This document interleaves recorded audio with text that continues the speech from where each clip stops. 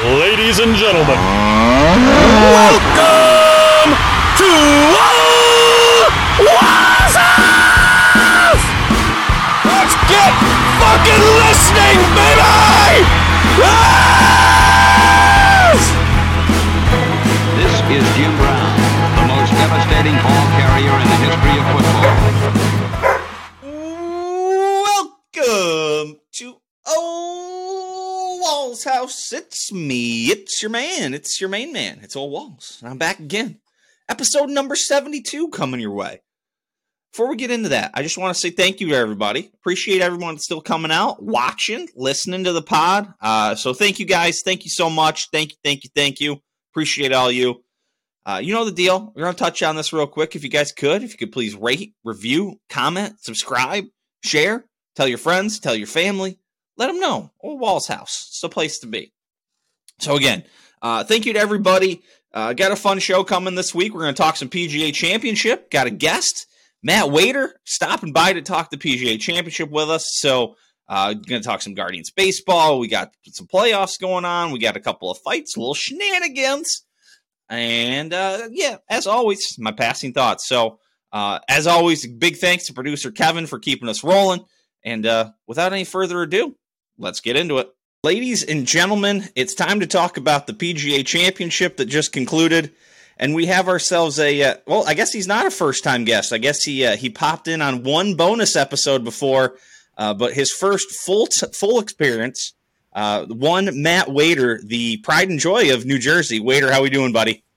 Doing great, Walls. Thanks for having me on, bud. Yeah, absolutely. So we just finished up within the last 20 minutes here. Just give me your kind of overall thought of the weekend. I know you told me you've been watching a lot of golf post your surgery here. You've been catching up on all the rounds, all the shots. So what was just your big takeaway before we kind of hammer down into some more specific stuff? Yeah, so I was actually able to watch quite a bit on all 4 days of the tournament this year, which is unlike most years for me. But I actually thought that they set the course up really well, forced the guys to have to hit good shots to score. I personally like when they got the final score to be somewhere between 5 and 10 under par, which kind of nailed it this year, gave guys the opportunity to make birdies. And we kind of got lucky where the weather was all over the place too, so you got to see them mud it through a day. Today they had some better weather where they could go and try and make some birdies. So I thought they did a good job with the place.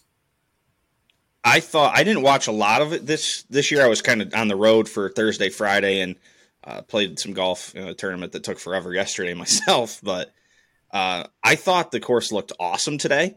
They did a ton of renovations. I was there in 2013, and I barely remember any of the holes. Like, it looks totally different. They did a lot of changes, and they were all really cool. They got rid of the pond on, what was it? It was the late par 3 that had the little runoff area. I think it was 15, the little runoff area to the right. That used to be a pond. Kind of opened up stuff, and the rough looked nasty all week. And like you said, the run of all the seasons in upstate New York this time of year. Frost delay on Thursday, downpour yesterday, perfect weather today. And there were some good scores to be had out there.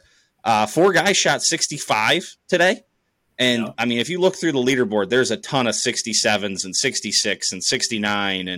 And, 5 guys shot 65. I missed Cam Davis. So you had Cam Davis, Kurt Kitayama, Sepp Straka, Cam Smith, and then Scotty Scheffler. All shot 65. So it was gettable out there today. And some guys went out and got it. And not the least of them, Brooks Koepka, the winner. What did you just – I wondered how he was going to react today. He's kind of been a little shaky in his last few majors, but he came out balling out of control. And that's what I think the big thing was. I think him coming out early, getting a bunch of birdies, allowing himself to settle in over a course of a round where you figure that there are going to be some bogeys, right? All those guys, especially at the top of the leaderboard who are swinging it a little bit tight, they're going to make some bogeys. So for him to come out and make, I think, 3 birdies in a row, and that one stretch to really be able to settle it. I mean, it looked like he was swinging aggressive early. None of those swings looked that timid to that first stretch of holes. Yeah, so I stole this tweet. This was No Lane Up tweeted this. The field average proximity to the hole today through the first 4 holes. Number 1, the field was 26 feet. Koepka hit it to 16. Number 2, the proximity for the field was 25. Koepka hit it to 4 feet. Number 3, 39 from the field, 4 feet again for Koepka. And number 4, 38. And for Koepka, 9 feet. So just absolutely stuffing it to start the day. And like you said, he birdies 2, 3, 4. I think I sent a text to the group chat. I think I timestamped it. 2:54. This thing's over. That may have been even after the second hole that I said that. But it was, even when things got squirrely for Koepka, it never felt like it was out of control. Like, just rooting for something to happen. It was like, every time something kind of squirrely happened for Koepka, I was like, I don't really think this is going to like really bring Hovland back into it. I mean, the opportunity was the 6th, I believe, when he hit it off the continent right into the hazard and got, and where that drop was, what the lie was on the drop. I'm pretty sure he had to get it up pretty quick over a tree from like 215. Like, that's where he could have brought double into play, hit a really good shot there. Back portion of the green, got it down to 2 and just make bogey. Like, I thought that was big. Like, that could have easily been a big number. That's kind of the story of like Koepka's major career outside of the Masters the year Tiger won, is like when everybody else makes double, he just like hits it onto the green. If it's 30 feet away, he 2-putts for his bogey, or just gets himself in position to chip it on close and make bogey. Like, every time there's a chance for him to like really implode, like I said, outside of the 2019 Masters when he dumped it in the water on 12, he just doesn't. Like, he kind of like just keeps it together. Like, if he has to make a bogey, he makes a bogey and moves on. And he bounced back after like every shot, like every mistake. 6 and 7 was bad, but then he kind of settles himself on 8 and 9. Then he makes birdie on 10. Yeah. Bogeys 11, comes right back and birdies 12. And that was an incredible bogey on 11, I thought, when he hit the fried egg in the bunker. Yes, and he had a good look for par. Like, he had a makeable putt from there, and ran it right over the edge. Yeah, I don't know how many of people who were watching the telecast appreciate how good that bunker shot was. That could have stayed in the bunker or gone 15 yards over the green. Yep, and he could have hit it into the lip. Like, there was so many bad things that could happen, and only about 2 or 3 good things that could happen. And he somehow managed, I think, to hit probably as good of a shot as possible out of that situation. And then, like I said, ran it right over the edge. I don't know, did you catch this? I started noticing this, I don't even remember at what point, but every putt Koepka hit was like 2 feet by the hole if he didn't make it. Yes. I mean, and I think that was 2. I thought the greens rolled really good all week. I think the guys were able to hit putts on the aggressive side, trying to make putts when they had their opportunities to do it. Yeah, I mean, he putted really well all week. And I would say that you would say the complete opposite for Victor Hovland. Because I think they said yesterday he made like 61 feet of putts in total, and that was it. So you would say the complete opposite for that fine young man. Yeah, one thing I did think was a lot better from Hovland was his chipping. He hit a couple of really good chips today, and chipping has not really been his strong suit.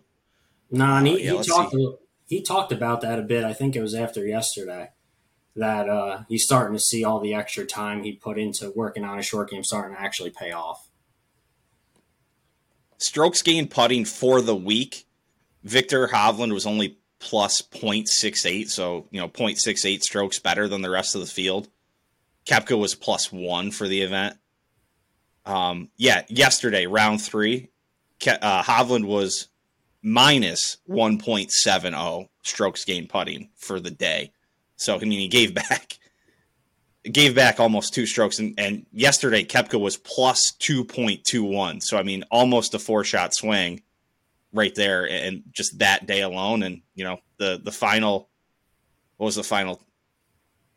just 2 shots, but I mean that was kind of a bullshit 2 shots because Right.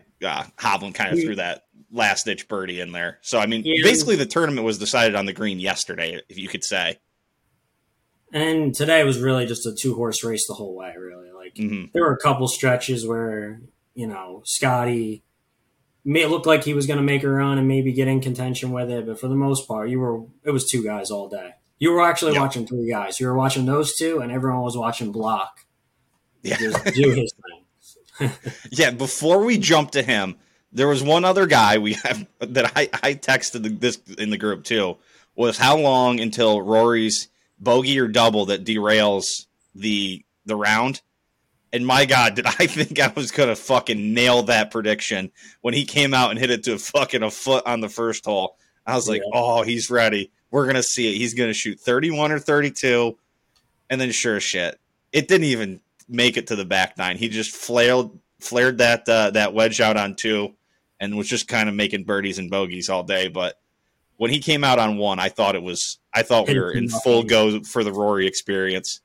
It's funny because on 2, all that they would have been talking about in the telecast, like, oh, this is the one pin you don't really go after, and take your medicine and just hit it, 10 feet out to the fat part of the green, and he immediately just blocks one right into a dead zone. Yep. Speaking of Block, let's talk about him. Michael Block, the PGA teaching pro from California. My man had himself the week of his life, I think.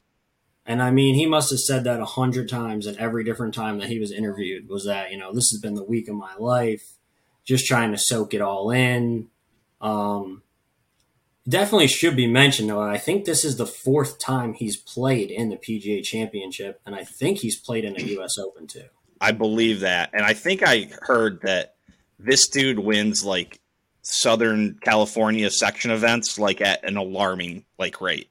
Like, I think I saw that, like, he's won like 40 out of 120 PGA section events, like something stupid. Well, while you're looking, so this dude's what is my man getting paid for this week? I believe it was $288,000 this week. Yeah, where if I can, I don't even know if I'll be able to find it right now, but yeah, I will say I was giving it a little, like, getting a little tired of, like, hearing about Michael Block. But then when he made the ace, I was like, fuck it. Let's ride. Like, show me everything. I'm all in at that point. And then, at that point, he makes bogey on 16. And then he has 2 incredible up and downs on 17 and 18 to finish T15 to get in for next year. Yeah, the putt on 18 with that up and down in the crowd, like, for a dude who's not like a tour player, I can't imagine what it feels like being out there in the crowd with people and you're like looking left and right and you're like, holy shit, like these guys are right on top of me. Oh, like all I can imagine is I know exactly. Yes, yeah. That right there is what I'd be exactly thinking. Okay, so he's played in 2 U.S. Opens. Played in the U.S. Open in 2007 and 2018. He's played in the PGA in 14, 16, 18, and 22, as well as this year. Never made a cut. He won the California State Open in 01.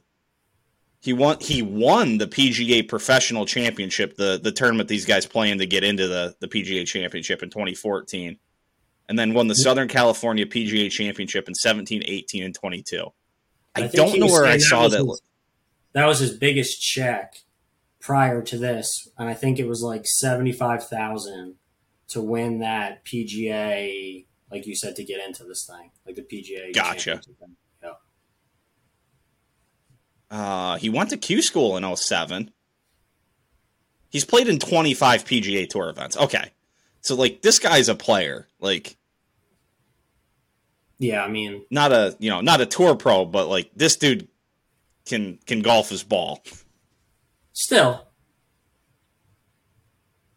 Yeah, absolutely. Like this is still I think this is the best finish by any PGA pro since like 1986. I think and so. I think that's I think they said there was never anyone who finished in the top 10 that was Correct. like a touring pro or whatever.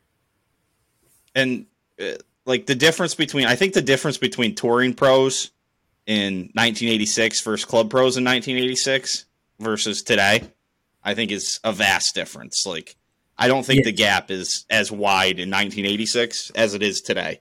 Like, the dudes on tour today are so much better than anybody else in the world that I don't even think it's a fair comparison. I mean, there's a lot of club pros that don't even hit a golf ball all week. Yeah. I would guess, I would love to know what the number of that is. Like, how many tour pro, like how many PGA pros, like at your regular, golf course, your Muni, whatever, like what's the average number of holes those guys play? Like the average guy, does he maybe sneak in 18 a week? I mean, I'd probably set that over under at about 18. Yeah. I mean, unless you got a guy, it's weird because there are very, like you can tell, like there are very different levels of like pros.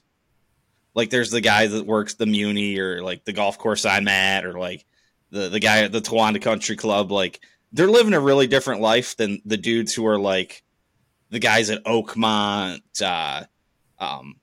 some of those Pine Valley. Like the dudes who are there are living a very different life than most of the pros and the assistants kind of, hustling to make dog shit money. Like there's when you get to the courses that have multiple pros, then they have a little bit more opportunity. Hey, you cover the shop, or I'm doing lessons today. You can go sneak out and play or whatever it is. You're not as much of a jack of all trades and really doing everything like some of the smaller clubs. Yeah, I mean, shoot, you go to some courses. I mean, they just have like teaching pros that they're just teaching. Like they don't do anything else. They teach and they play a little, and then you don't see them more than like 3 hours a day.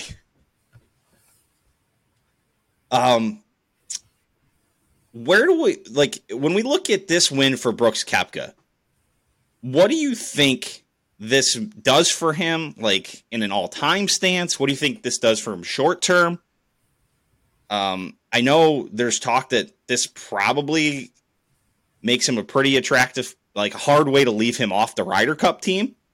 So what's kind of your overall takeaway from, other than the fact that Brooks played an incredible round and kind of overcame a couple of shaky finishes in majors? Like, what do you think this means in like the all-time sense for him?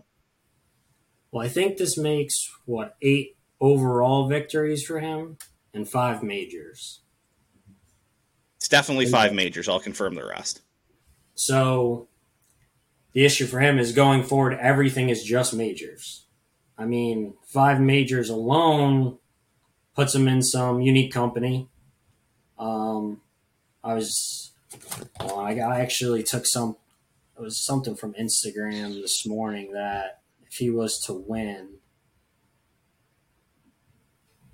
players to win 5 majors before turning 34.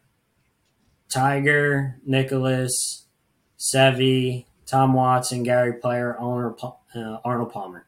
That's your list. So not a bad list. No. And I mean, the guy brings it in majors. So I think he probably can rattle off a couple more. But his overall win total, if the rules and guidelines don't change as is now, isn't going to get anything astronomical. Mm-hmm. Yeah, he had 4 other PGA Tour wins. He'd won the Waste Management twice. He won the CJ Cup once and the FedEx St. Jude Invitational one time. He had also won a European Tour event, the Turkish Airlines Open. Beat your boy Ian Poulter in that one. Good win. Had a couple of Japan Tour wins and a few Challenge Tour wins. He has won twice on Live, for whatever that means.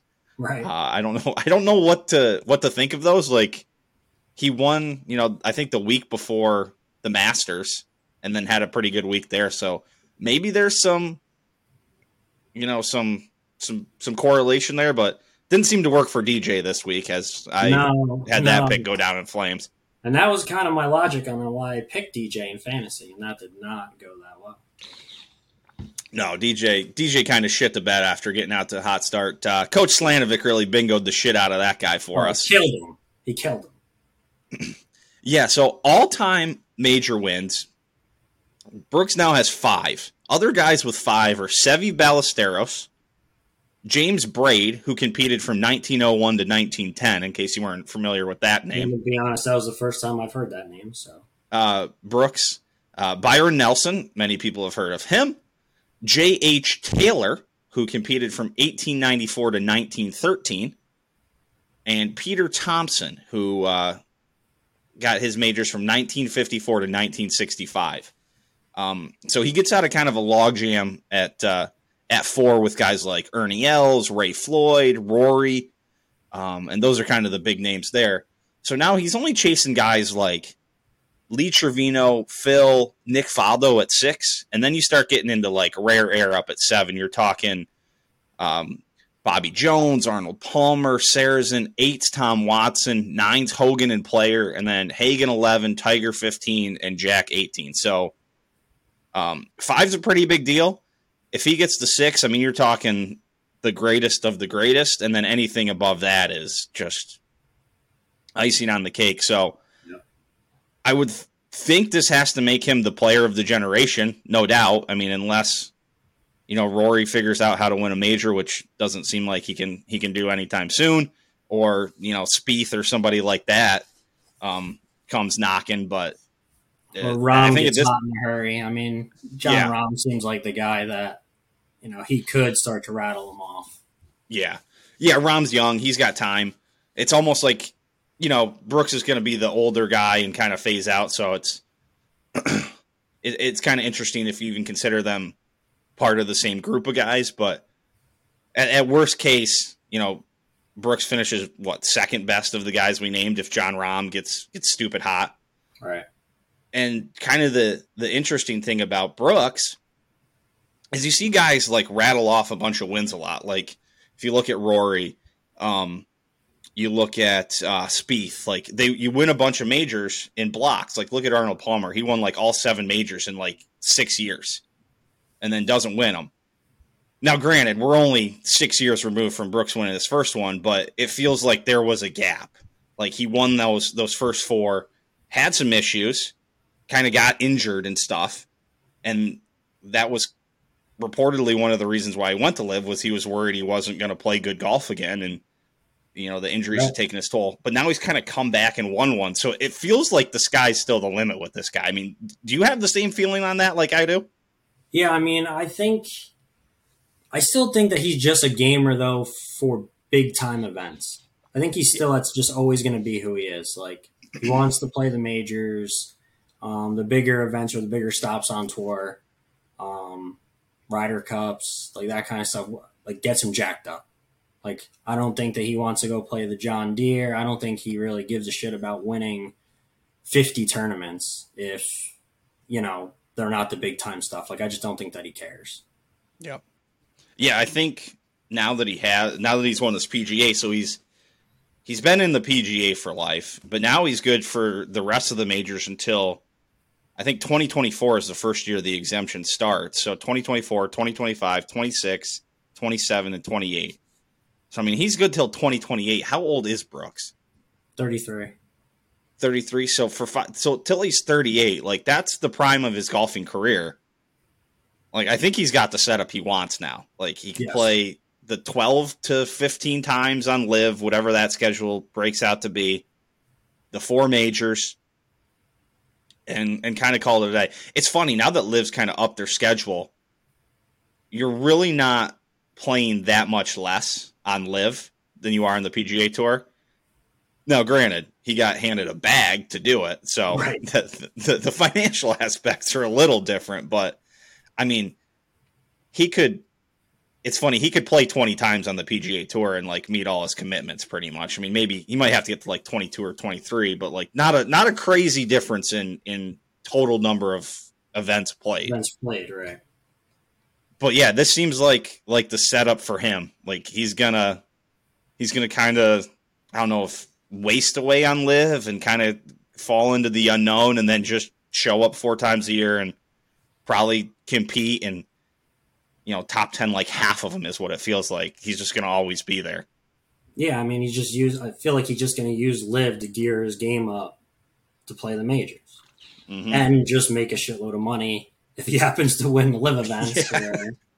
Or sometimes, like the way their setup is, he could play bad, and if the rest of the guys that are on his team play well, he can get paid for that. I think that's changed a little bit with Liv. I think I kind of read this thing in passing. I think because they're trying to like sell the teams off, like the like little individual teams, right? And I think that the team winnings like goes to like funding travel. So each guy isn't getting paid like they were in the beginning. I think I read that, and again, if I'm wrong, I could be very wrong. Like, don't take this one to the bank, but I think that's what I read. It's because they're trying to give like the teams like more ownership over what happens, and like make it like 12 little franchises that they can like sell off. I don't know if that's the best game plan going forward, but I'm an idiot, so what do I know? Do you watch Live? Like, do you watch any of the events? No, none. Absolutely not. And it's not really because like I'd say I'm like anti-Live. I just don't care enough to go find it to watch it. Yeah.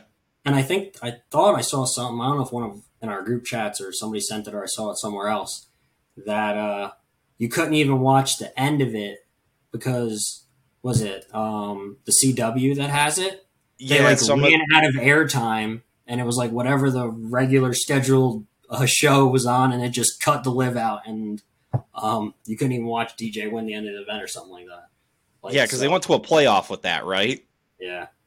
Yeah, I think the deal is like all the different CW channels, like your CW channel is different than my CW channel, so they all operate like a little differently. So like when like some of them like have like hard outs, and like at 6:00 this thing goes off the air and the next one comes in, and other ones will like make adjustments on the roll. So yeah, that did happen. That like certain people did not see the playoff that DJ won in. I have tried to watch Live a couple times. The first couple tournaments I watched like a little bit of. I was just really curious. Ever since I've like turned it on, I'm like, why am I supposed to care? Like, who wins this? Like. Exactly. That's just always been my thing. Like, I don't like you. I was like, at first I was like, fuck it, go get your money. Like, get after it. Like, this kind of sounds cool. Like, I'm going to watch Phil wherever.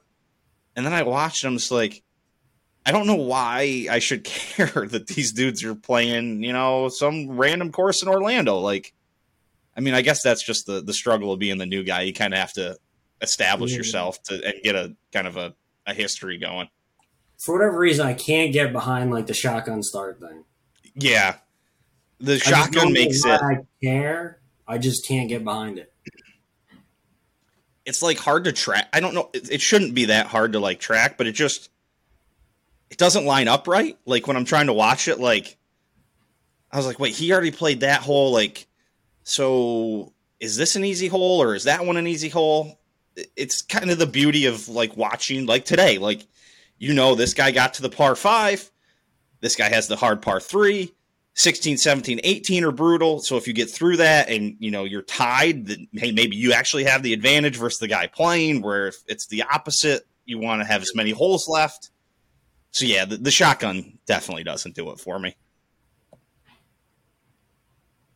Matthew, I think we've covered a lot of PGA Championship stuff here.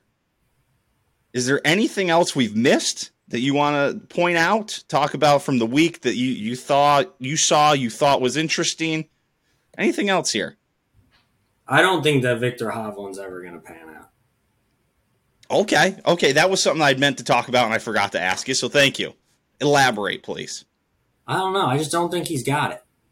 He's kind of like, to me, a step below of like what Tony Finau is. Like, okay. Guy plays really good golf. He seems to be around the top of the leaderboard a lot. I mean, I looked it up. Victor Hovland's won 3 times.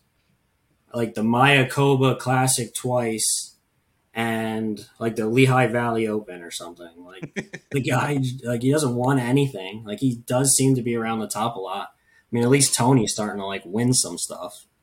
I don't know. He just doesn't do it for me. I just don't think he's ever going to really like win.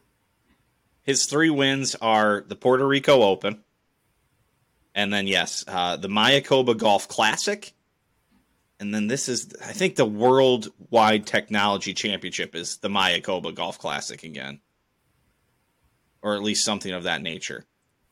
All of them kind of off-season stuff. Like Puerto Rico Open in February is not really off-season, but Mayakoba in December of 2020 and Worldwide Technology, yeah, that's the same one, in November of 2021. Like, those are off-season events. I think his European Tour win, the Dubai Desert Classic, I think that's a solid tournament. I think that gets a good field. But other than that, like you said, yeah, not a lot of wins. How old is He's won the Hero World Challenge a couple times, but that doesn't really count. How old? Do you know? How old is he? He is 25, so he's young. Okay. Still, doesn't do it for me. I just don't think he's ever going to be like a real winner. He has been playing some good golf in majors. He was T4 at the Open Championship last year, but I think he played like dog shit on that Sunday, if I remember right. T7 at the Masters and then T2 this week. I didn't think he played bad today by any stretch of the imagination. I mean, he had that one big mistake where he hit it under the lip of the bunker, which is wild that happened twice on the same hole in back-to-back days. But yeah, I'm kind of with you. I kind of think he wins one eventually, but I don't think he's going to win a bunch. Like, if he win, like, I think he's going to kind of sneak one in. He'll have a good week with the putter, and kind of Adam Scottish. Like, he's going to hit it awesome his whole career, and maybe he wins one, just gets hot with the putter, and puts one together for a week. So I think I can get behind your logic there. It was where I fall. I'll take one. I'll take the over half a major win if you want to take the under. Fair, done, bucket. What else? Do we miss anything else? Now that I realize we totally missed Victor Hovland's future prospects. Sky Scheffler's really good at golf. Yeah, great Sunday 65 from him. He had just one day that really... Yeah, yesterday. 3 over yesterday, I think. Yeah. Like that dude, really I think that dude wins it 4 or 5 majors. You would have to think he wasn't... I don't think he putted well this week. Let me see if I can find that. Scheffler. Yeah, he only... 0.38 strokes gained putting for the event. Not really. 35th in the field strokes gained putting. Not really how you win. No. How you win golf tournaments. He was number 2 overall in strokes gained for the week. Obviously, he finished second, so that kind of adds up. Those usually fall pretty close to that. But yeah, tee to green, he was number 1. Off the tee, he was 3, approach 8, around the green 7, and then putting 35th. So the putter really let him down this week, and it has kind of let him down a little bit lately. So, I mean, I think if he just gets the putter figured out, and he doesn't seem to have, like, the yips or, like, real big issues, like, he just hasn't been hot with the putter. So I think I'm with you. If he gets that putter figured out, he's going to start ripping off wins again, and, it won't be long before we're talking about him as a favorite heading into the U.S. Open, I'm sure. Yeah. All right, Matthew. I think we covered it all here. Any last parting words you'd like to leave us with before we wrap this thing up? Quickly touching on the NBA playoffs, which is the only time I watch the NBA. I will say that Jimmy Butler is the dude. Yep. That guy is just carrying the Miami Heat with a bunch of guys. I think they have like 3 or 4 guys who actually play significant minutes for them who've gone undrafted. Oh, nice. So he's incredible. And the Nuggets are very good as well. Yeah, Nuggets up 3-0. LeBron hasn't hit a 3 in like what, 25, didn't miss like 25 straight threes or something like that? Yeah. No, I mean, Nuggets, they're legit. They play good basketball.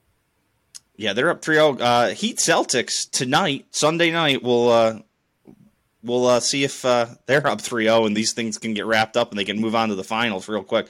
Well, actually, I think the finals they're locked in. So if these things get wrapped up shortly, both teams are going to have a nice little break before they start the finals. Well, Matthew, thank you again, buddy. Appreciate you hopping on here. We'll definitely see more of you again here. So appreciate it and look forward to doing this again, bud. Thanks, bud. Have a good one. I guess it's time to talk about the Cleveland Guardians. Hasn't been pretty lately. Losers of 7 of the last 10. 3-7 in their last 10 games, including a weekend sweep by the New York Mets in ways that Cleveland just found ways to lose games. Saturday gets rained out, so there's a Sunday doubleheader. But back to Friday first. Let's just talk about Friday. Let's talk about it. They blow not one, but 2 leads. 2 leads late. They go up 7-3, and they blow that. Then they're up 9-7 and end up losing in extra innings. Just brutal. Sunday in the afternoon game. How does that turn out? Well, top 8 rally. Give it right back in the bottom of the 8th. Jose Ramirez home run in top of the 8th. Home run by the Mets right in the bottom of the 8th. They lose that game. And then they give up the lead again in the bottom of the 8th in the nightcap. Granted, it was a tough matchup. They had to face Scherzer in the afternoon and Verlander in the evening. So those are not gimmies by any stretch of the imagination. And I believe the Mets are playing decent ball here.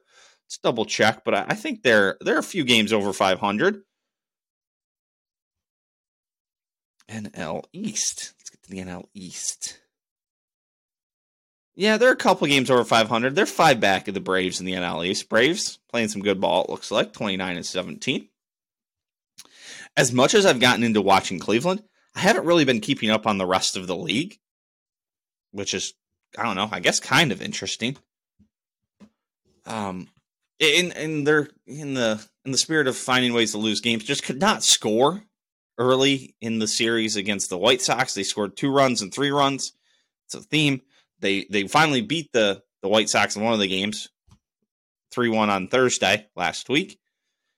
So, yeesh. Just not great.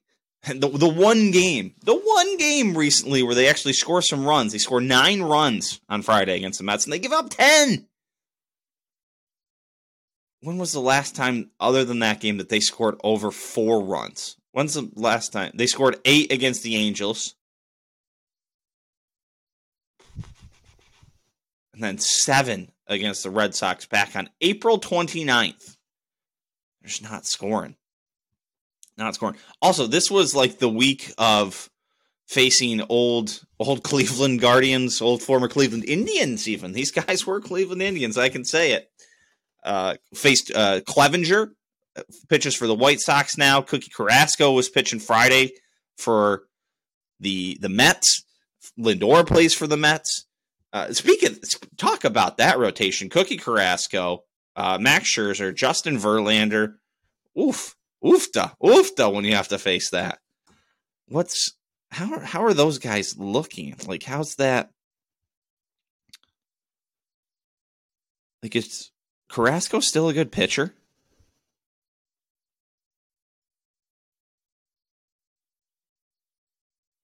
He's had 4 starts, 18 innings. He's 0-2 and has an ERA of 8.68.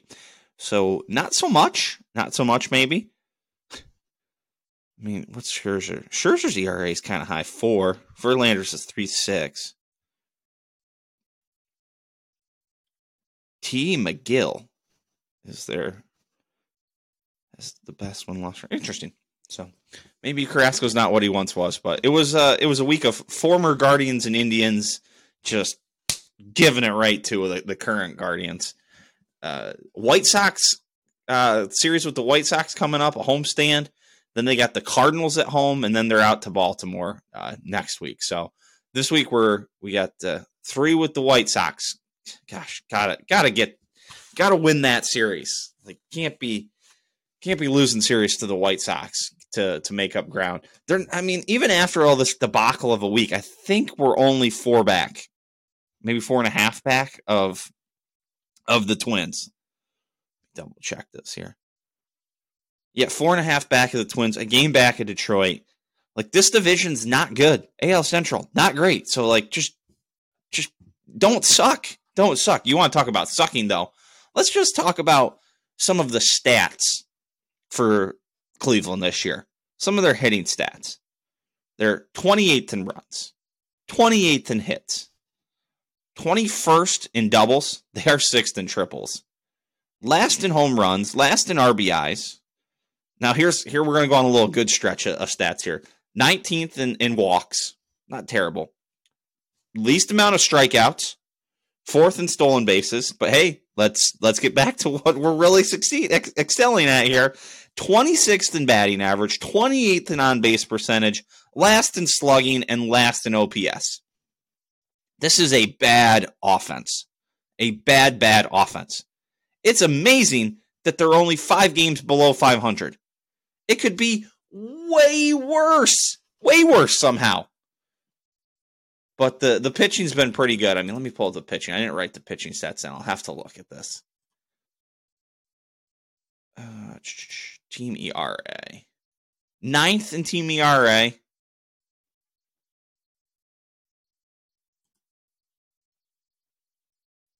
Not striking anybody out by the looks of it. I mean, good Lord. 28th in strikeouts.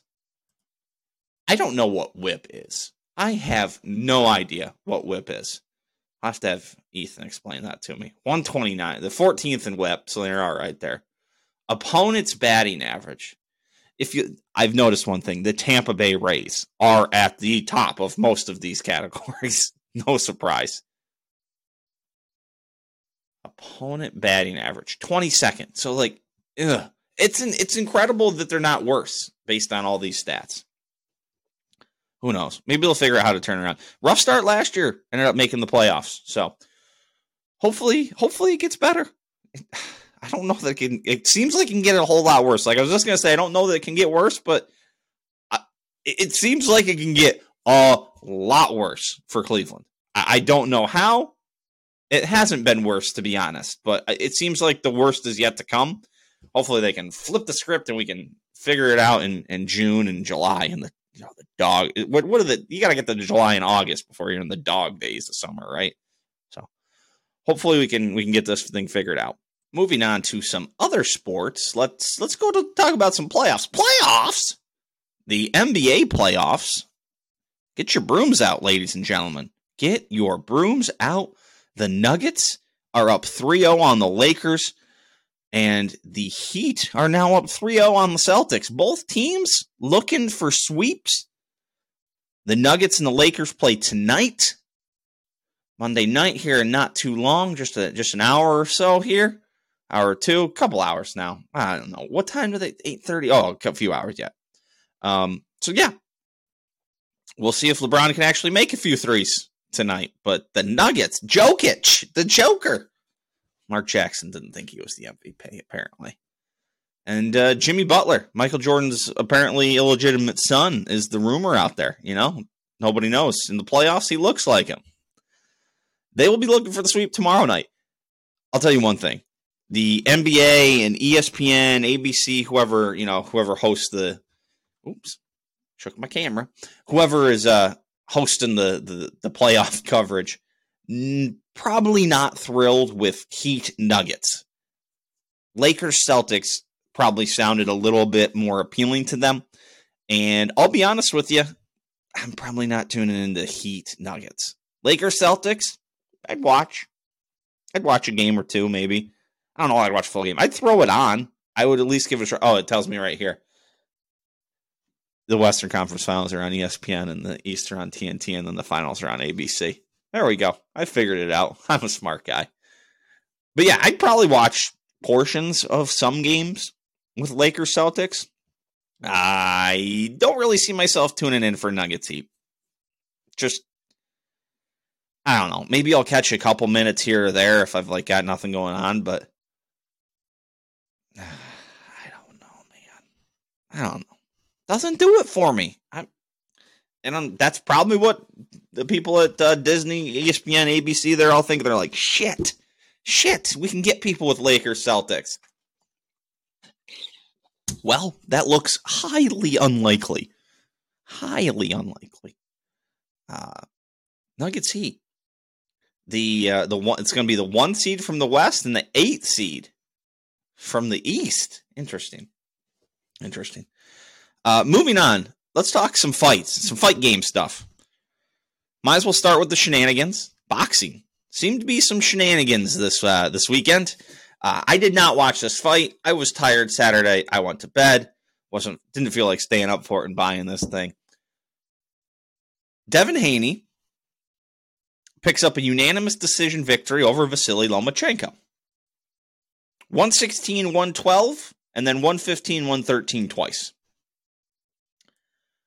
What I saw on the Twitter, and I'll probably end up watching this fight like next week. I'm sure they'll put it on TV. But what I saw on Twitter was there were a lot of people who thought Lomachenko won 116-112, 115-113. There were some Haneys. There was a decent amount of Haneys out there. But 116-112 for Haney seemed funky. And, the large majority of people I saw thought Lomachenko won the fight. One of those people for sure was not the scorer, Dave Moretti, the judge.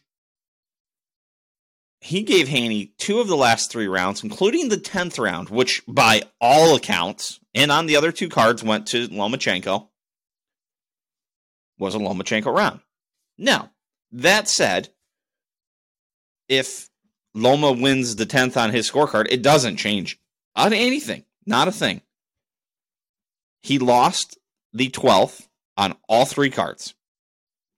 Despite being one of his more active rounds, he threw as many punches in the 12th. I think he threw more punches in the 12th than he did in the 11th and 10th.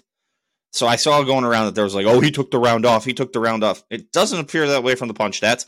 Punch stats can be very, very, very, very lie, though.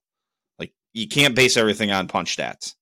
Sometimes you can hit a guy a lot more, but you just get hit with bombs. Like, you can tap him, then just take bombs. But none of that would have mattered. So it would have taken a lot of things to change. And I think 115, 113 obviously is the closest win you can get in boxing. That's 7 rounds to 5. But it's when you see things like Dave Moretti's card, and what seems to be an obvious round. And I mean, I saw it on Twitter. Best round of the night for Lomachenko in the 10th. Can he keep it going? Is that, this looks like he sealed this fight up. That really puts him back in. Everybody even the people who had Haney winning on a little bit wider margin on Twitter, like, everyone's like, best round for Loma.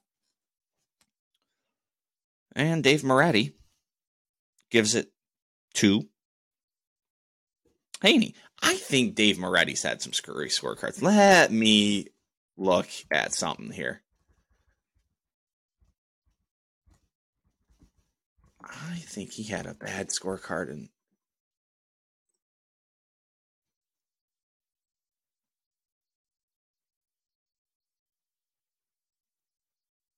Oh, no, it wasn't. It wasn't Dave Moretti in the first Canelo fight. He actually scored at 115, 113 for.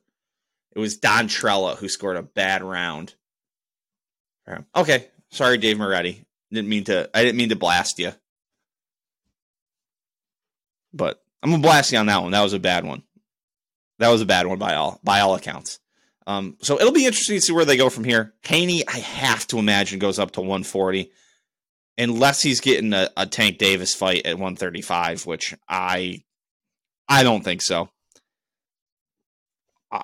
I think we got teased a little bit by Tank fighting Ryan Garcia, and we're like, oh, he's going to take big fights now. I think they may have, in hindsight, like looking back, I didn't see this. I think they really knew what they had with Ryan Garcia. I think they knew they had a guy they could beat. Like, I think they really knew it deep down. So, I don't think we're getting Haney, Tank Davis. I can't see him sticking around for Shakur Stevenson. That's just I just don't think that's a good matchup for him. I think he's going up to 140. He's going to stay. I think he stays right in the top rank. Promotional brand. I think he's got guys he can fight there at 140 with top rank. Josh Taylor, Tiafimo. They can do some stuff for him at 140. What Loma does next, I have no idea. By everything I've read and the highlights I've seen, he looked good. I mean, Devin Haney's a good fighter. To lose Devin Haney's not. There's nothing wrong with that. So I mean, Loma apparently put on a good show. So be very, very interesting. Where I see Haney at 140. I have no idea what I see with Loma. Is 130 maybe back in play? I mean, that's more of a comfortable weight for him. Like 135, he's small for 135. He is very small. Let's head on over to UFC. Nothing. I didn't watch this stuff. I don't have a ton of interest in Kai Kara France and Amir Albazi this weekend. There's also nothing on that card. The UFC 230, 289 in a couple of weeks. Not speaking to me either. Manu Nunes, Charles Oliveira and Beneil Dariush is a decent fight, but the rest of the card not talking to me. Yeah. But there's some fights coming up that they've just announced that I am very interested. UFC 290 is kind of interesting. But then we start getting out. We get to 291. And we've got Dustin Poirier and Justin Gaethje, number 2. Hell of a fight the first time around. And this one's going to be on UFC 291. Looks like it's going to be the main event. And the co-main's going to be... Now, this is a card. Tony Ferguson again? Oh, no. Oh, no. Is this... No way all these fights are happening on this card. Kevin Holland, Derek Lewis, Stephen Wonderboy Thompson, Paulo Costa, Tony Ferguson and Bobby Green, Jan Blachowicz and Alex Pereira, and then Dustin Poirier and Justin Gaethje. We really doing it that big for... Is that the one in Fight Week? International Fight Week? That is a great card. Great card. I could do without them doing it for the BMF belt. Like, who gives a... Just let those two dudes fight.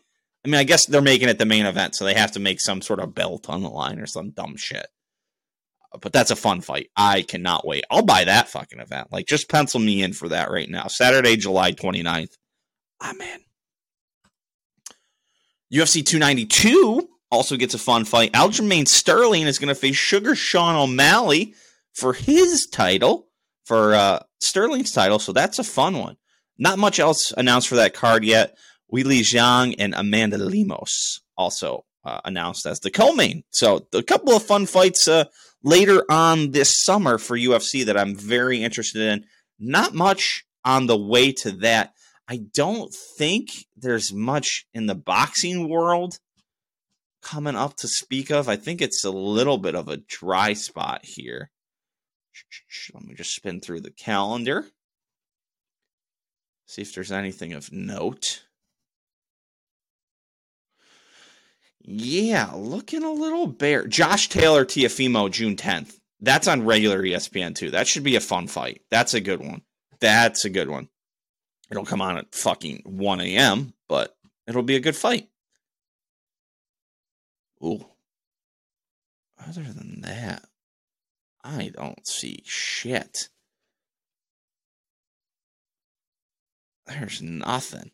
There's nothing other than that in boxing. So, all right. Oh, one last thing. Francis Ngannou is signed with PFL. Apparently, it's one of the richest contracts for any MMA fighter.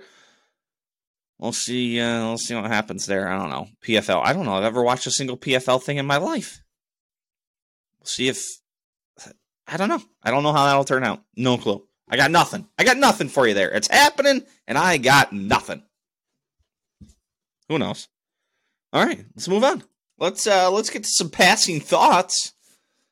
Let's start with one I kind of missed last week. I think it kind of came out that I could have made the show last week, and I just kind of blew by it. John Moran. He's been suspended after showing the piece, bang, bang, on IG Live. I don't know. I don't know what to think about this. I get why he's being suspended. Like, he's obviously had a little bit of an issue. I mean, allegedly, I believe there was an allegation that he was pointing a gun at somebody. He's got the gun up in the strip club. Like, it's a bad look. Don't get me wrong. It's dumb. It's not an intelligent move. It's like, why do you need to pull the gun out every time, like, you're on IG Live? Like, the memes and the videos and the reels going around. Like, those are great. So, like, I get it. I get what they're doing. I saw some arguments that I didn't see coming from, like, Will Kane was a guy who was like, hey, he hasn't broke any laws. Why are we suspending him? I get that in a sense. I get where the Grizzlies are coming for. Like, what are they paying, Ja? Like, something like 30, 40 million a year? Like, I guess they have a little bit of a right to be like, hey, man, you are getting a lot of money from us. Stop. That said, like, at what point does that end? Like, at what point does, hey, your employer doesn't like what you do with your time, and we're just gonna suspend you or fine you? Like, where does that end? That's kind of a slippery slope to get on. I don't know if I love that precedent. And again, it's not just like a regular employer, and it's not like you're just Joe Schmo walking down the street and nobody knows who you work for. Like, you're John Morant, and you're posting it on Instagram, and you're highly visible. You've had issues. This isn't like, oh, the gun came out one time. You'd have to think, hey, like, Job, be smarter than to whip the gun out again after you've already got in trouble for guns. So, very interesting, very interesting. The memes, though. The memes and the reels have been fantastic. Give me more of those. Got a couple of neat little stats here. These are sports related. Here we go. Cam Newton is the only player from the 2010 Auburn football team to record a pass attempt, rush attempt, or a reception in the NFL. He's the only guy from the 2010 Auburn Tigers, they won the national title, to touch the football in the NFL. Unless their center was in the NFL too, or somebody who plays center now. But nobody else has touched the football. Very interesting. I found that very interesting. And then here's a Barry Bonds stat from 2004. In 2004, Barry Bonds had 373 at-bats. He reached base safely 376 times that year. 376. He reached base 3 more times than at-bats he had. Yes, I'm aware walks don't count as at-bats, and he got there a lot because of walks. But Jesus Christ! How did I not think to do this? Have this waiting and ready. We got to pull up his just stats from that year. I think he had like 45 home runs. I want to say he had like 45 home runs in 04.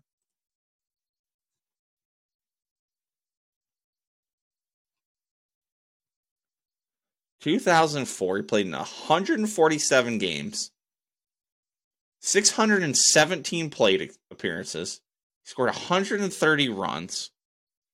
He was walked 232 times. He hit 45 home runs. How about that shit?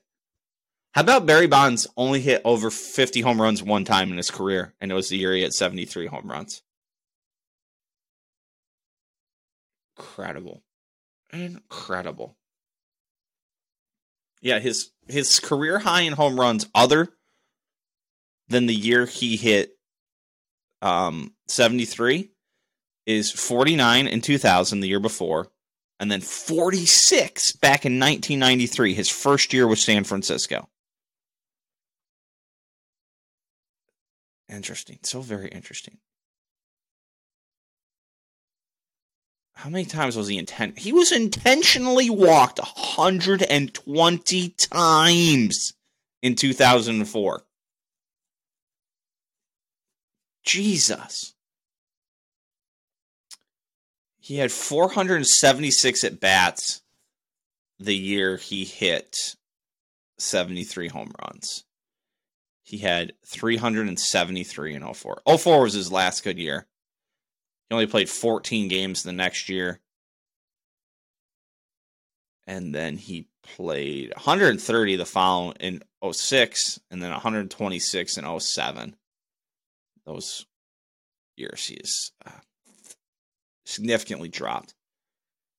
Four straight MVP. Was that All-Star MVP? No, All-Star and MVP. Yep. 4 straight MVPs for him. As well as a couple other ones earlier in his career. So, sorry, got a little off topic there. Got a little bit out on a Barry Bonds rant. So, yeah, I have a question for you guys. Is the song 8 Mile, like the actual song 8 Mile itself, is it better than Lose Yourself from 8 Mile? I'm going to throw my hat in the yes category that the song 8 Mile is a better song than Lose Yourself. Just listen to it. Check it out. I don't think I can. If I could play it, I would, but I think that's going to get me banned from a lot of things. I think I might get away with it on Spotify. I don't know if someone of my stature gets to get away with that. But yeah, just a thought. Just a thought. I got another question. Is there a requirement for golf courses all around the world to just have shitty service in their locker rooms? Like, what the fuck, man? What if I got to take a shit at the golf course? Just got to play fucking solitaire on my phone. Can't just scroll the Twitter or the Instagram because there's no fucking service. Why is that a thing? It's everywhere. I don't know why. Like, I can't tell you how many golf courses I've been in before, like high school matches, college matches, just playing some other stuff. And you're like, just kind of roaming around. You go to the bathroom, getting ready for the round. You're just trying to relax, scroll through your phone. Can't do it in the fucking locker room. Not happening. Not happening. Speaking of which, this locker room that led me to think this was at, good friend of the show, Zach Place's track. I want to thank him for the hospitality. Before he bolts the Midwest, he was nice enough to line my pocket a little bit. Played a couple of rounds with Zach, and it worked out financially for me, I think.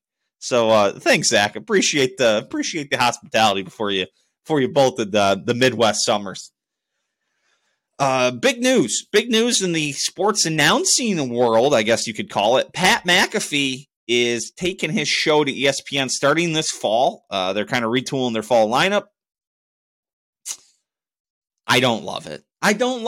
I'm sure it's a great move for him financially, and I think I read a lot of stuff that he was looking to do less with his show now that he's had a child.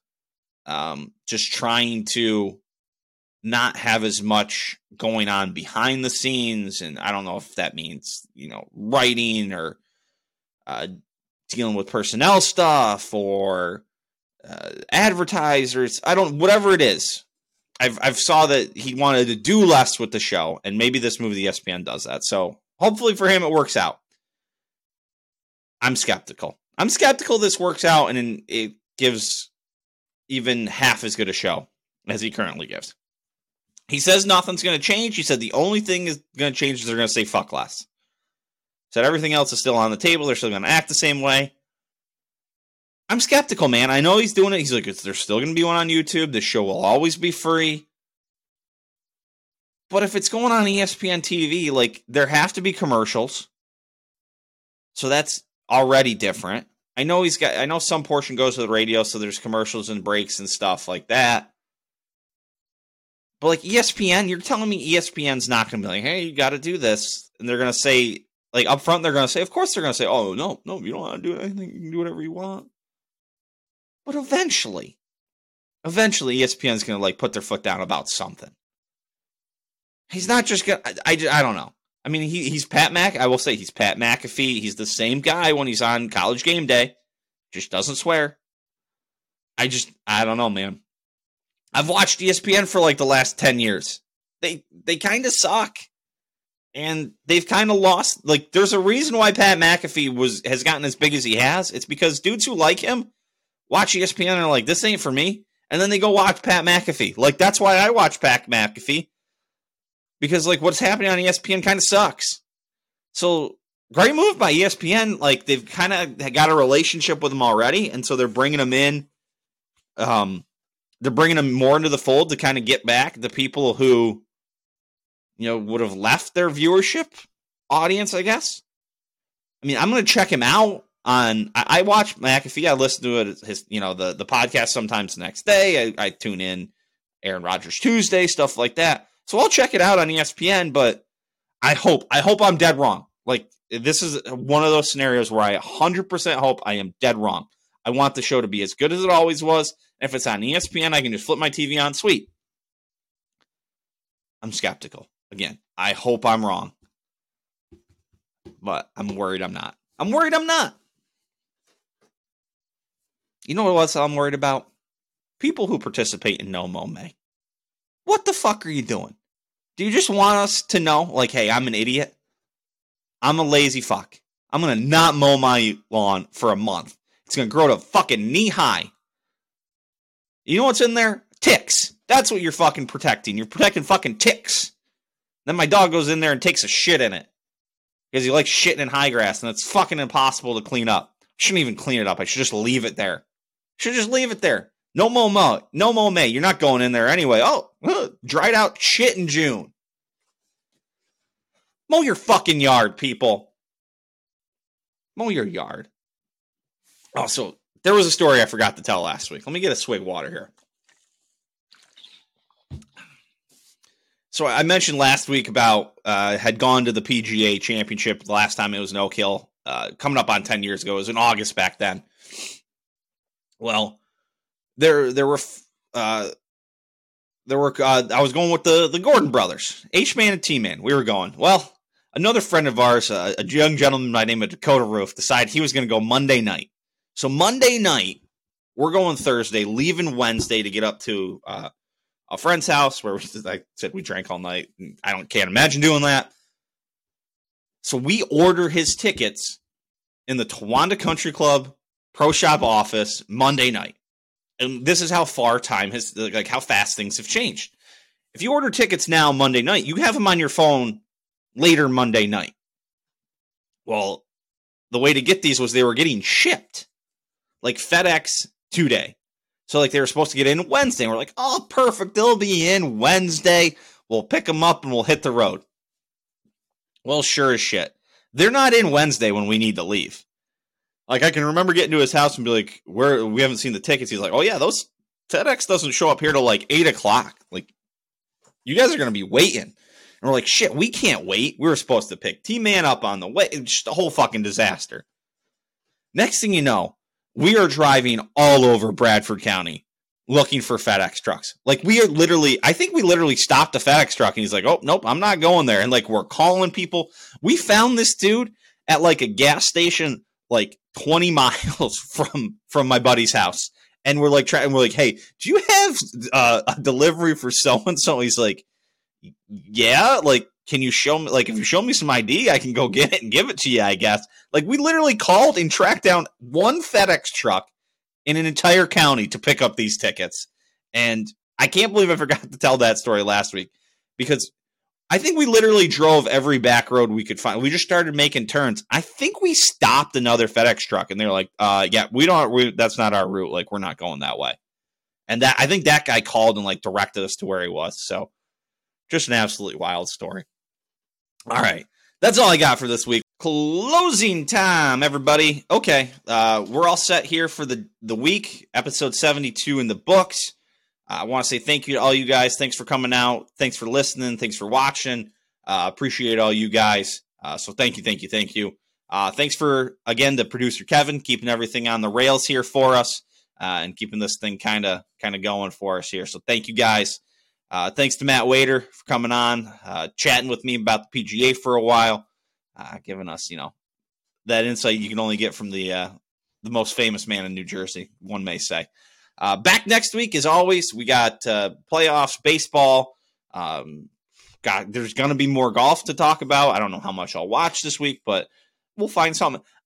And I'm dabbling, looking at lining up kind of a new topic to talk about. I don't want to say it's happening until it's confirmed, but I think it's going to be something new. It's going to be interesting for us. It's going to be interesting. So until then, we'll talk about more when we know more. So until then, peace. Ah.